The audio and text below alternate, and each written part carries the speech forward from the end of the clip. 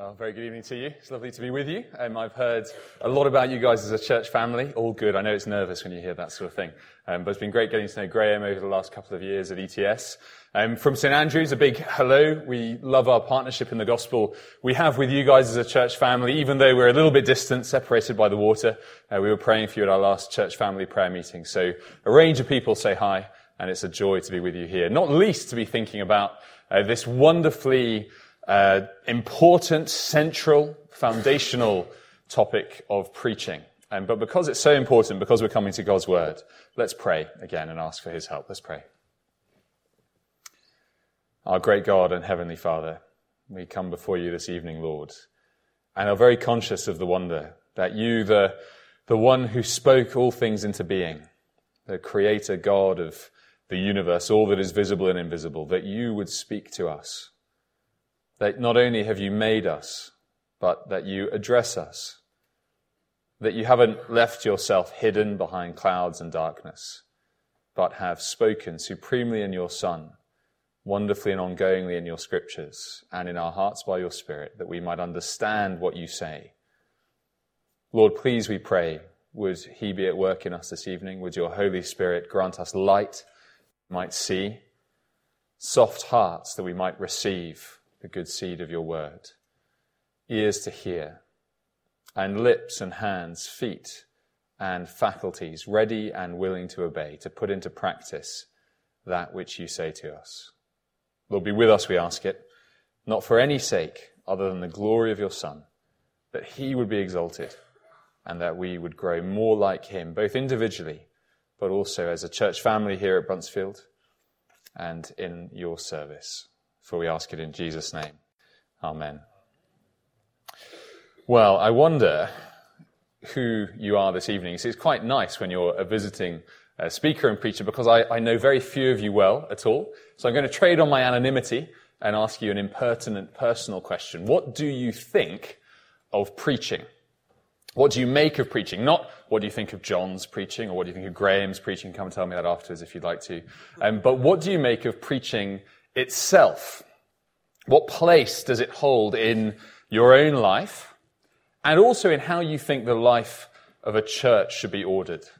You see, my hunch is that there's probably a range of different positions among us, just speaking from, I guess, my own experience at home and around the place. There'll be those who are fully persuaded that preaching is absolutely central to the healthy life of a healthy church, that it's something that you need, that it's something that is non-negotiable.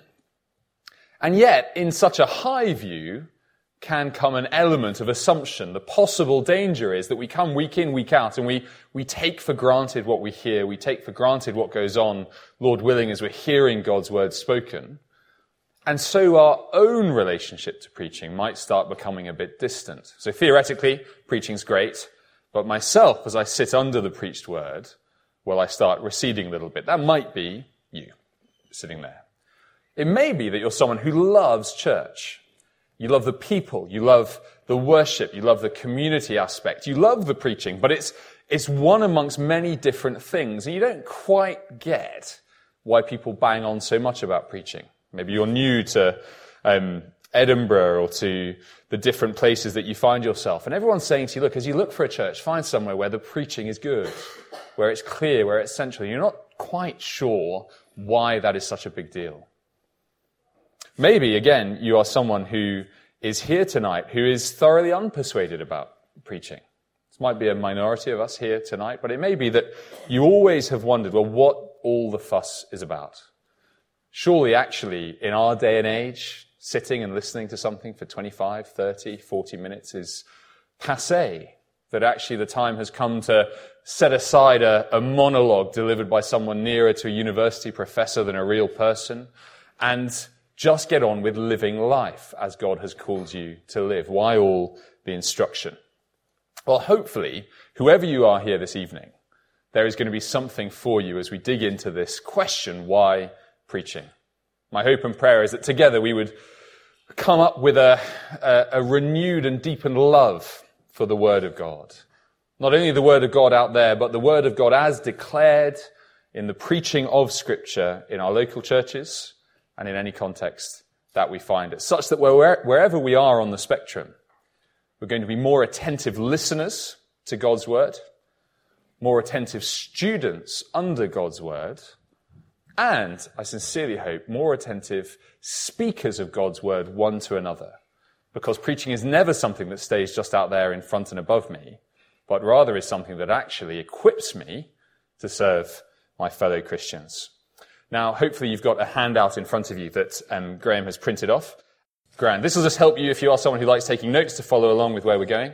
And if you wanted just to know the structure, this is where we are. Please turn with me, if you've got a Bible, back to Isaiah 55. That would be really helpful. I want us to begin just by considering those two passages that were read so beautifully for us, because our understanding of preaching is absolutely controlled by and informed by how we understand God's word to be.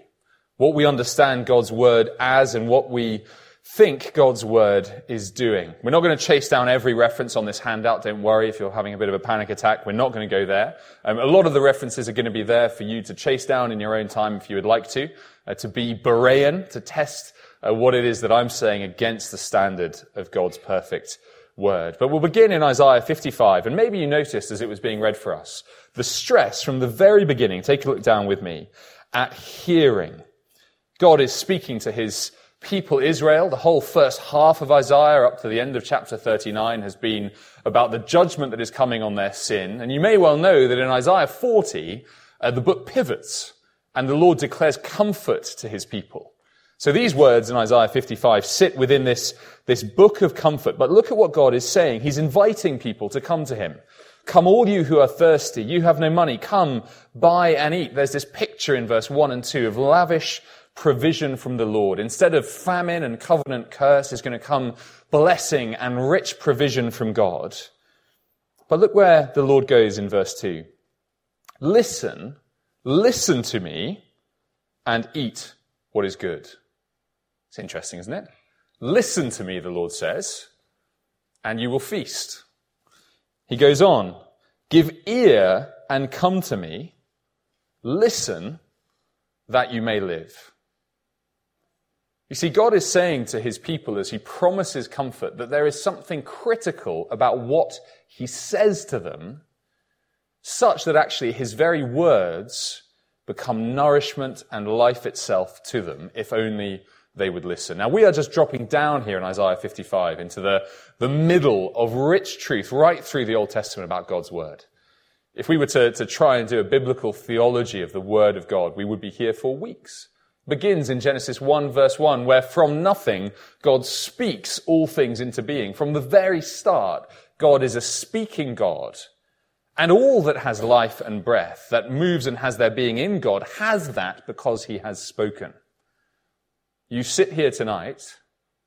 I speak here tonight. We feel our chests going in and out tonight as we breathe because God is a speaking God. Life is only found in his word, and it becomes explicit here. He goes on that this isn't just for Israel, this is for the nations, verse 5. Then you have these glorious verses. Verse 6, seek the Lord, Isaiah says, while he may be found. Call on him while he is near. Salvation is at stake, the pardon of God in verse 7. And then God explicitly spells out what is going on with his word and why it is his word is necessary for life. Why his word is necessary for salvation. Look with me at verse 10. It's this beautiful image of what God's word is. As the rain and the snow come down from heaven and do not return to it without watering the earth and making it bud and flourish, so that it yields seed for the sower and bread for the eater, so, in the same way, is my word that goes out from my mouth. It will not return to me empty, but will accomplish what I desire and achieve the purpose for which I sent it. Now, we might have a slightly abusive relationship with rain and snow in Scotland. It's one of those things, isn't it? Even as I parked the car and got out and it started raining on me again, I thought, oh, more rain. It's been chucking it down in St Andrews for a week, and you just feel drenched to the bone. But bear in mind, in this context, in this climate, both spiritually, but physically and geographically in Israel, rain and snow are wonderful, wonderful things. Without it, there is no life. And God says that is what his word is like. It's like life-giving rain and snow that comes down from heaven. You see what it does? It waters the earth. It makes it bud and flourish so that it bears a crop. Well, God says that is what his word is like. He says it will not return to me empty. It will do what he purposes for it. And what is that purpose? Well, verse 12, it is his people, those who hear, those who come, those who eat, those who drink, going out in joy and being led forth in peace. Verse 13, instead of the thorn bush will grow the juniper. Instead of briars, the myrtle will grow. The thorns that are the mark of the curse of a world that has been cursed by God into futility.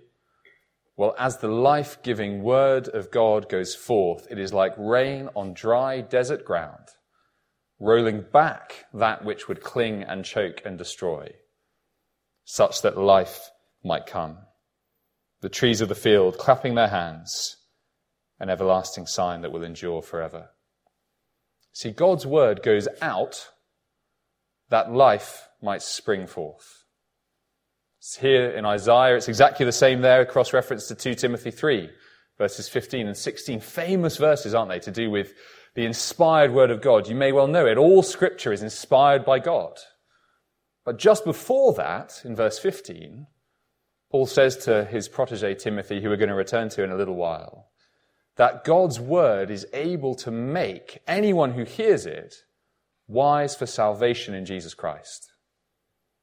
The life that God's word brings is faith in the person and work of Jesus Christ. We're going fast here over lots of ground, so do come and chat with me afterwards and chew this over together. But the life-giving word of God in Isaiah is precisely the same as the salvation-bringing word of God in the New Testament through faith in Jesus Christ. And notice that it isn't just a word out there that has to be intuited or figured out.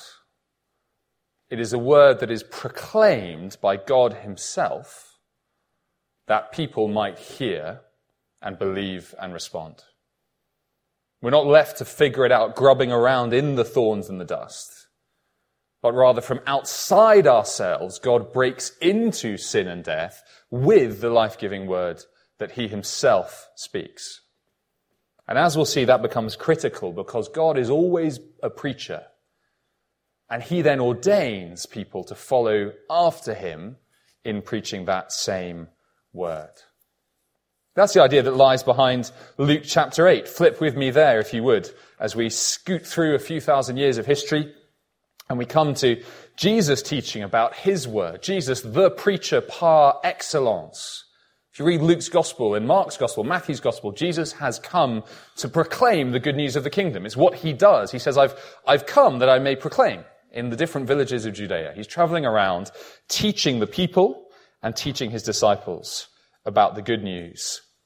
And here in this famous parable of the sower and of the soils, Jesus says the central importance in coming to faith, the foundational thing on which fruitful discipleship depends, is how we receive the word of God.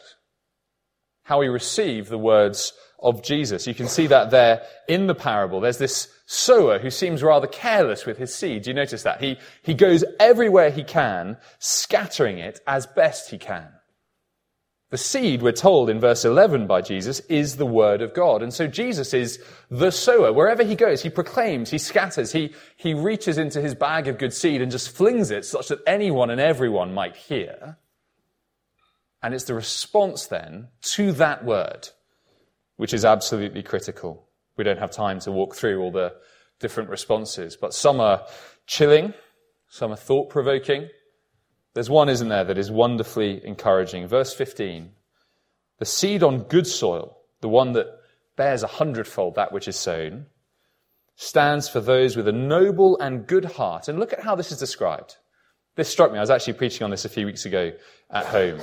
This isn't some grand heroic vision as we might think it, some great effort of faith. It's very, very mundane. Look at the noble and good heart. They hear the word. They retain the word And by persevering in their hearing and retaining, they produce a good crop.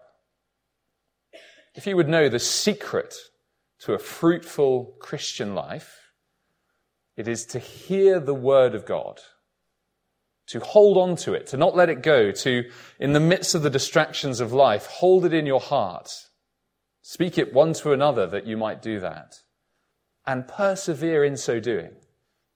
That's where true fruitfulness comes. Jesus goes on to say in verse 18, consider carefully how you listen to the word that is spoken. Verse 21, he says that his true family are those who hear God's word. There we have it again, and put it into practice. Let me say this evening that there is nothing more important to the Christian life in following after the person of Jesus and hearing and responding rightly to the word of God. There's lots of unpacking we could give that. It's a bold statement to make, potentially. But one implication, amongst loads, is to simply ask yourself, perhaps over coffee afterwards or in the quietness of your own heart, what is of the greatest foundational importance to you in your own life? Is it to hear, to retain and persevere with the word of God? Or is it the various things that clamour for our attention? Now, if it is to hear the word of God, there's an obvious question, isn't there? If God's word matters this much, if it's this good, if it brings this sort of life, well, how do we hear it today? How do we hear it today? It's something that people write theological papers about. It's something that people would disagree on. There are all sorts of different ways to answer it in part truth. And what I want us to do very quickly in our second point here is to trace through, if you like, the line that runs from the word of God spoken by Jesus to ultimately the Bible we have in our hands and the words that we hear from the front, from the preacher, before we apply that more in point number 3. So, whistle-stop tour. Anything that sounds odd here, make a note of it. Come and chat to me afterwards. I hope that won't be too much, but do push me on any of this stuff. The first place that we go to hear the words of God that have been spoken by Jesus is in the inspired testimony of the apostles. If you were to flip up John chapter 14 and John chapter 17, you would see Jesus speaking to his disciples about the coming Holy Spirit, the gift of the Helper, who Jesus is going to pour out once he has ascended to the Father. And he says to those 11 gathered around him that one of the chief functions the Spirit will play is to remind them of all that Jesus has said, so that as they go into the world to be his witnesses, they're going to be speaking the words of Jesus himself. And there's a staggering little bit in John chapter 17, verse 20. Jesus is praying to the Father before he goes to the cross. And he's praying for the apostles. And then it's as though he turns, as it were, and faces us. Because he says, I pray not only for these, my 11. Judas has gone out by this point. He says, but I also pray for those who believe on account of their testimony. Every single one of us here tonight who has their faith resting in Jesus believes ultimately on account of the inspired testimony of those 11 and then Paul, the apostle untimely born, as it were, converted on the Damascus Road. The particular word of the Spirit to those 12, such that we now might in no less a way come into the life-giving contact of the Word of God and of Christ than if we lived in that day.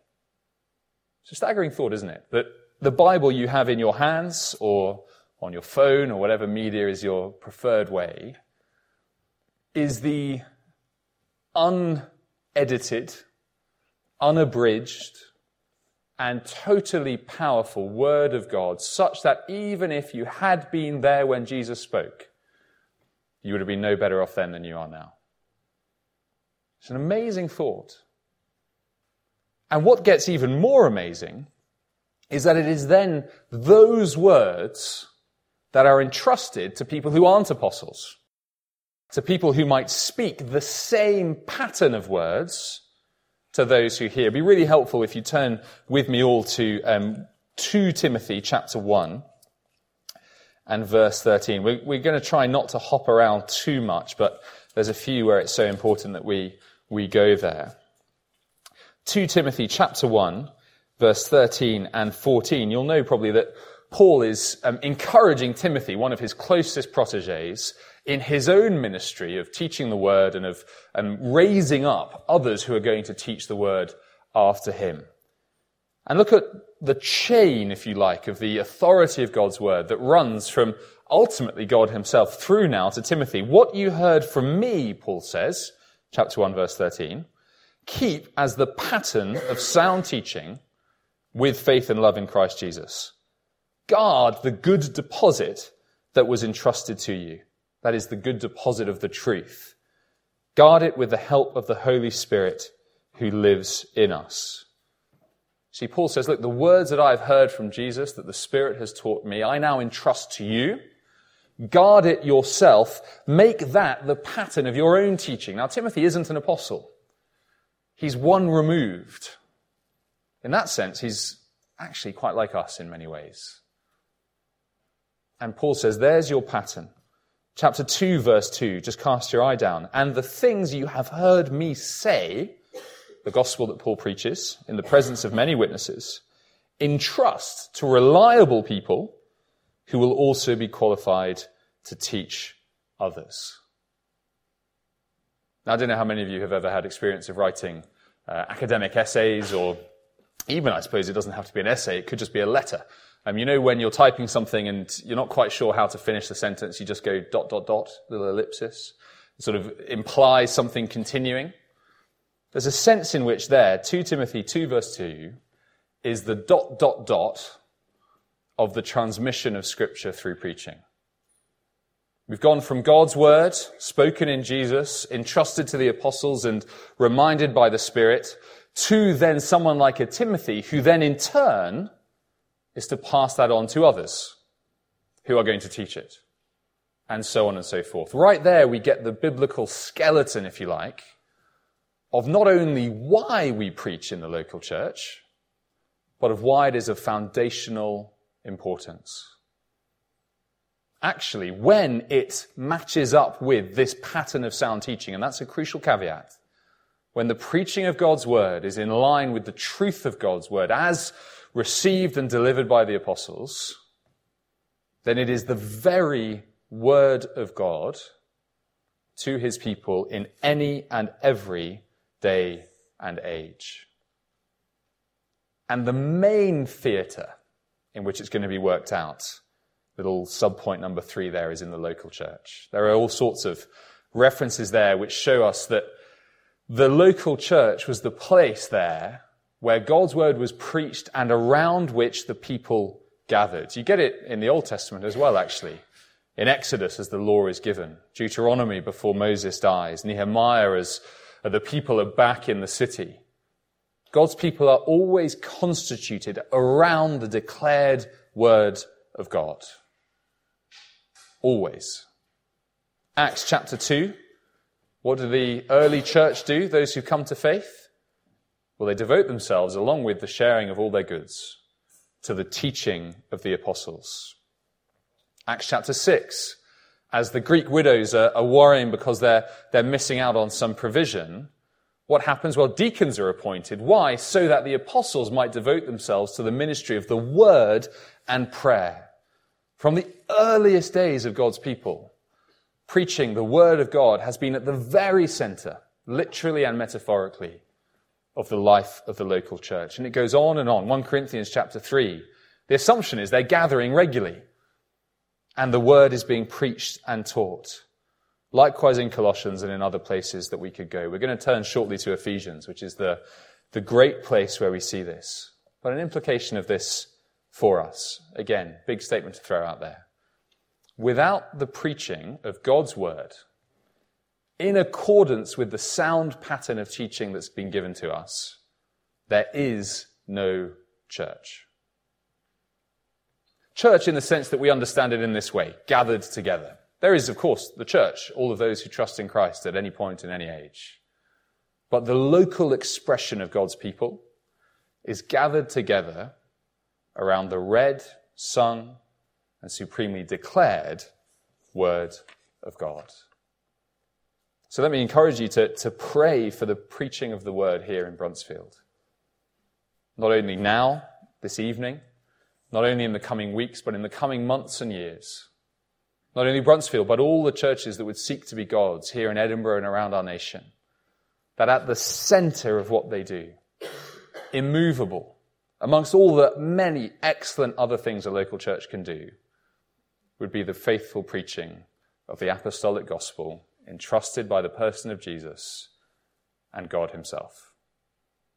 That is why preaching again matters so much. And it is why the Lord Jesus has ordered his church, as we'll see now in Ephesians, such that his word is right at the center of it. Final flipping of the pages in your Bible as we move towards a close. Turn with me to Ephesians chapter 4, if you would. Ephesians is the great letter, if you like, about the local church that Paul writes. The church matters in all his letters, but here he lays out, if you like, the cosmic importance of the church. Chapter 3 and verse 10, Paul says that the church is the expression, the declaration of the manifold wisdom of God to the watching universe. Have you ever thought of that about Bruntsfield Evangelical Church? That as we gather here and now, the wisdom of God in saving people by grace through faith in the death of his Son is being displayed to a watching universe. That actually spiritual rulers and authorities are looking down at us this evening and saying, God is wise. How else would such a diverse bunch, and like I said, I don't know you well, but I imagine you're diverse. Even as I look around, I can see some diversity, have been gathered together by Christ. That is what the church is. And as we get into chapter 4 and Paul starts to apply this stuff very practically to them, we see in verses 7 down to 16 the central importance of the preached word. We actually sang it there, that Christ has ascended into heaven, leading captives in his wake. And here, as Paul quotes that very psalm there in chapter 4, verse 8, he says that the risen Christ, as he ascends, gives gifts to his people. And the gifts, we're told, are people who teach the word of God.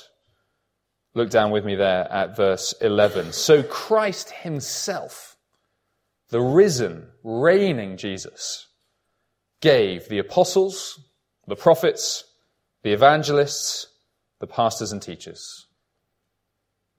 Those who teach the word of God to Christ's people, we're told, are genuinely the gifts of God to his people. Now that might just sound like a ridiculously overweening thing for a preacher to say. And believe me that if you were to ask anyone who regularly preaches the word among you, we would be staggered at this truth ourselves.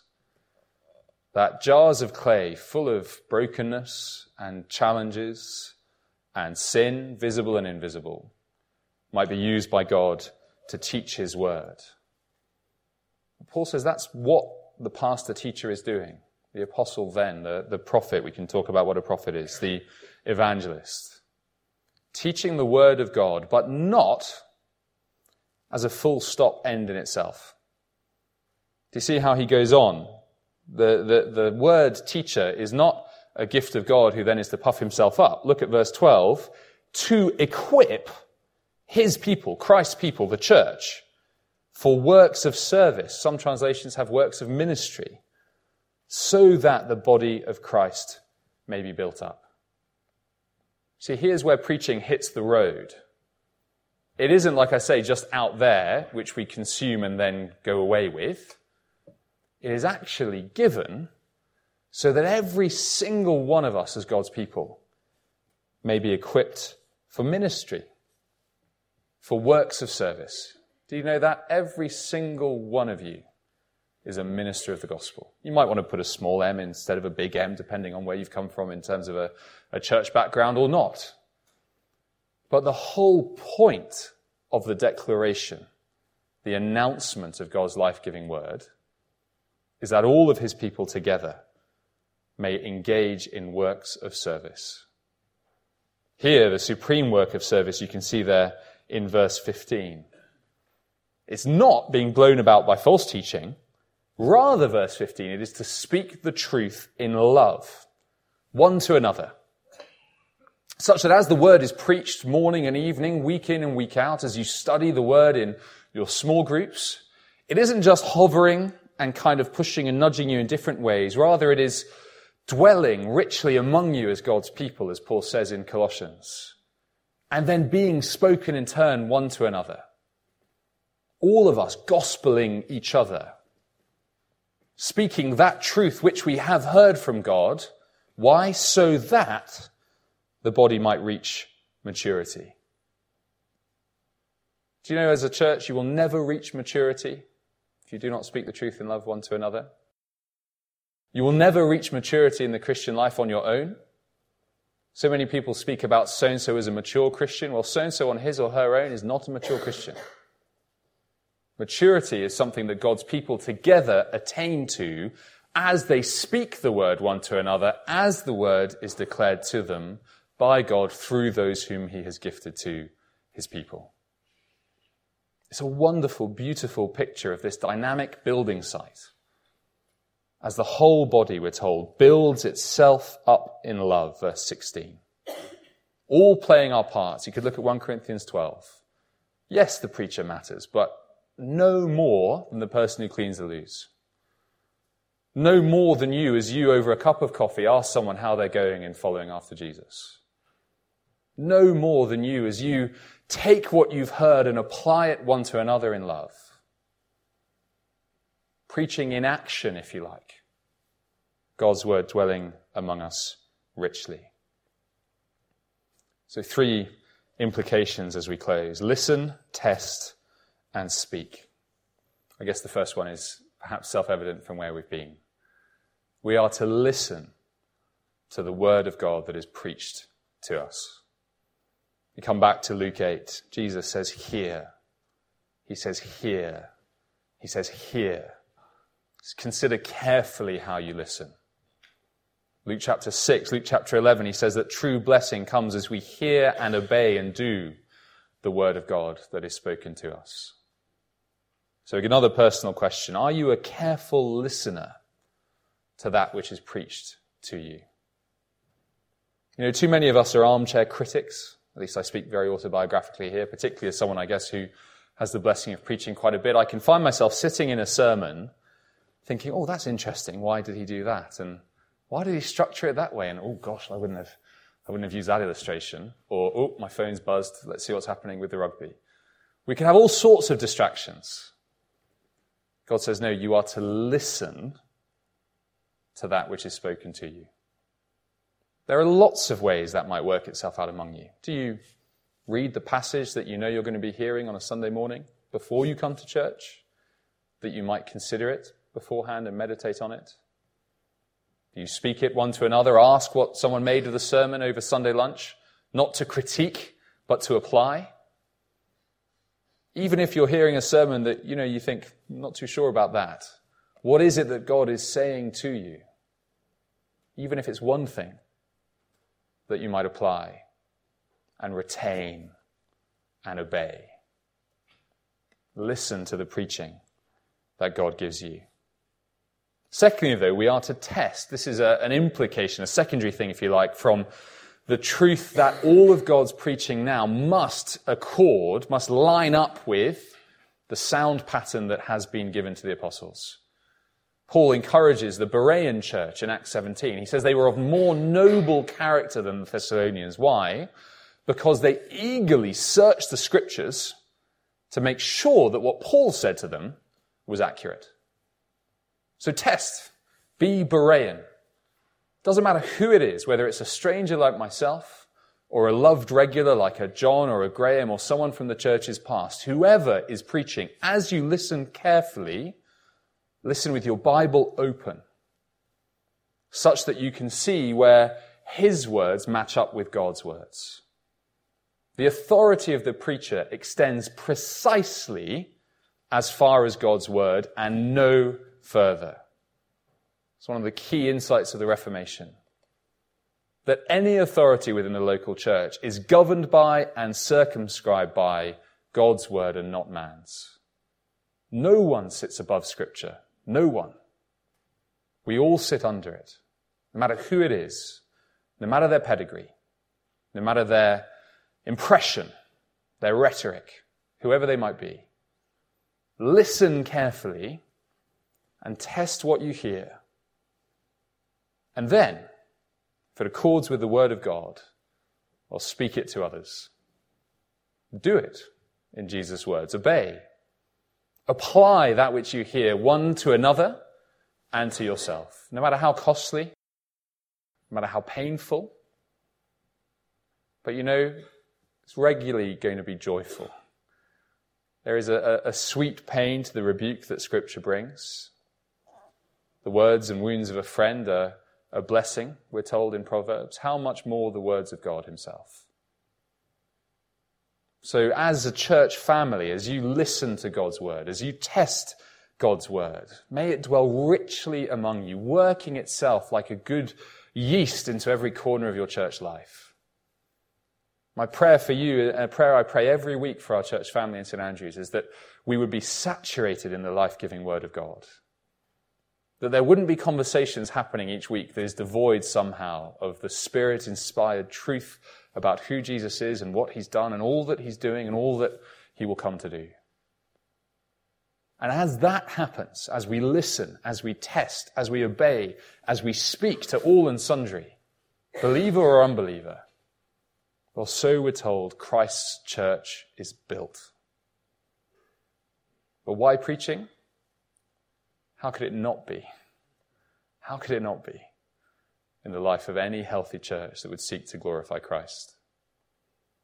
Like I say, there's so much more we could say. I'd love to chat with you afterwards. I'm not dashing away. If you've got any questions, please do come and chat. But my prayer for you as a church family is that as God's word is preached, you would be built up and that you would be engaging in works of service one with another as you hear the words of Jesus. Shall we pray? Heavenly Father, we thank you for your word. Thank you for your Son, the Word incarnate. Thank you for your Spirit who shines light upon us, that we might see him and that we might hear you. Lord, please, as your Son, the risen King, Christ himself, addresses us as the word is preached to us, would you make us those who hear? Lord, for my brothers and sisters here, whatever the trials and sorrows are, whatever the joys and the cares that pleasure and riches can bring, would you make them individually and together, single-minded, in carefully considering what they hear. Help them to listen, to obey. Help us, we pray, Father, to be those who do test what we hear, that it might match up with your word. We pray for the preaching of the word here in St. Andrews and in our sister churches, that in every way the sound pattern of your gospel would be taught. And make us do as we pray, Father. Not only hearers, not only those who look in a mirror, but those who act in accordance with what we see. Help us to be those who speak. Lord, would this be a church family where your word would dwell richly in every member, where it would ring out from this church right across Bruntsfield and Edinburgh, that your church might be built, that Christ might be glorified, and that in every way we would be built up into his image, the one who perfectly heard and obeyed your word. Truly, would we go out in joy? Would we be led forth in peace? Would the mountains and the hills burst into song before us? And would you, by your word, through your Spirit, in the name of your Son, bring junipers instead of thorn bushes, myrtles instead of briars, for your everlasting glory. Amen.